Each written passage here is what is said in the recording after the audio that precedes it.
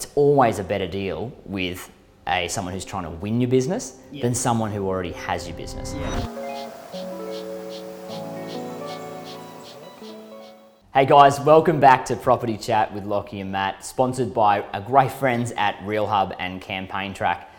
Now Matt, what we really wanted to talk about in this episode was something which we often discuss at length, and it's a conversation we have with buyers on an almost daily basis about their finance and whether to use a bank or a broker, because there are some seriously big differences to the way you go about getting your finance that can ultimately mean whether you'll get a property or not. It's a huge thing when it comes to buying a home. Yeah, well, it's something I hear all the time when a buyer doesn't get their finances and they're surprised by it, and you say, well, who did you use? Or I went with the bank I've been with for 15, 20 years and just didn't get the service or the outcome they were hoping for. And that's why we talk a lot about the difference between a bank and a broker, and the key difference for me being the fact that the bank generally puts in one application with one bank, where when you go with a broker, they've got access to 15 to 20 different lenders, and it just gives you such a variety that might be more suitable to you, your income, all those sorts of things. Yeah, well, I mean, we make absolutely no surprise of the fact that we're very much pro broker in terms of we feel that it is the best thing for buyers. Yeah, 100%. And, we make that absolutely clear to everybody listening, because we just think that there's so many benefits to having someone who can assess your application and converse with you about it, get it right, before submitting it to an institution that's probably going to suit your application really well.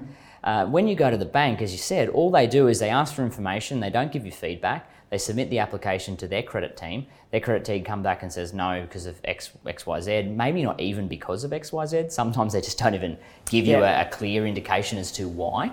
And you're sort of just left completely in the dark, and obviously then you've got a mark on your credit that you've applied for something and been rejected. So the broker can vet all of your information prior to actually submitting, so that they won't let you submit, or a good broker anyway, they won't let you submit an application that they don't think has got a very good chance of getting approved. And I mean, we were talking off air about your experiences, and different lenders, depending on the way in which your work is structured and the type of income you have, can work much better than others for some people. Yeah, well, for those who don't know, it was that I'd banked with St George for, since I had a kiddies account. So that would have been somewhere in the order of 15 to 20 years with the same company.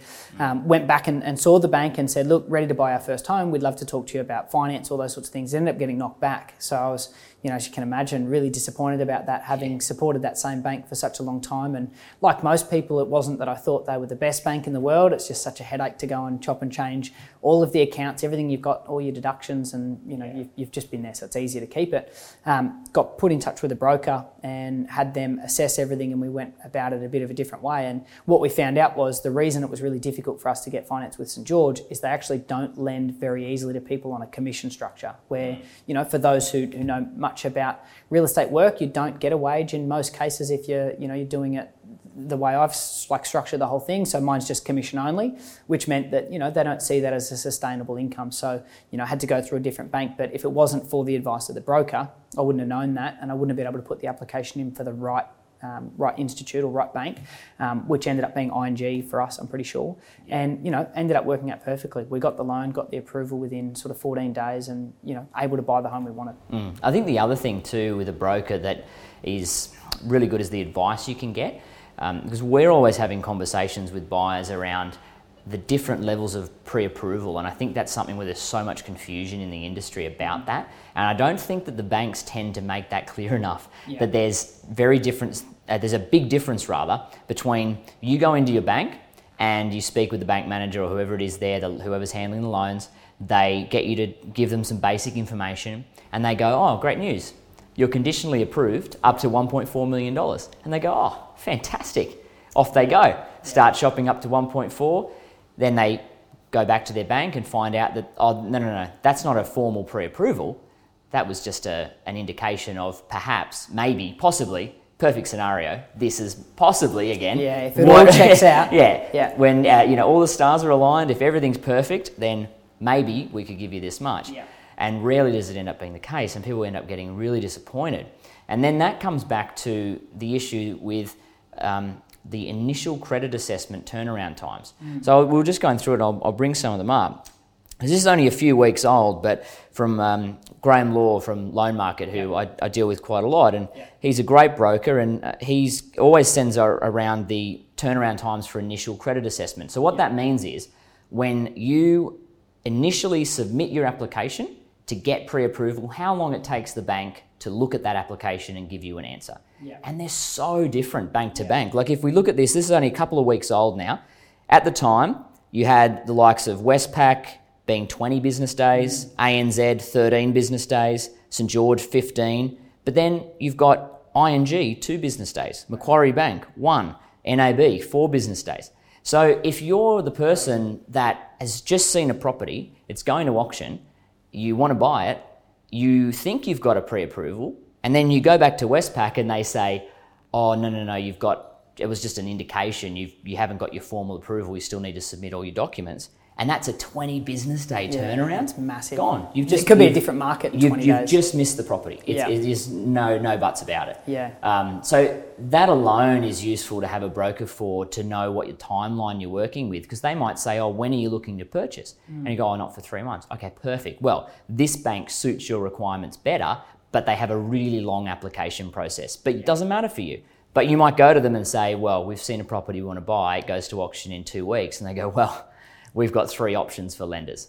Yeah. This is information you just don't know unless you're in 100%. Communication with a broker. And the only other time that I think some people might want to consider, that you would maybe stick with your own bank is if, for example, you've got business banking and it's a really, really strong relationship, and you maybe own a business in town, and you've got a line of credit and you've got the ability to do things a bit easier through that direct business bank. It saves you creating the new relationships elsewhere. But I think even if you've been a loyalist to the same bank for a long time, as we've seen many times, that they don't always return the favour for that loyalty. So it is a good opportunity for you to shop around and just see if there's better interest rates out there, see if there's a better deal for you.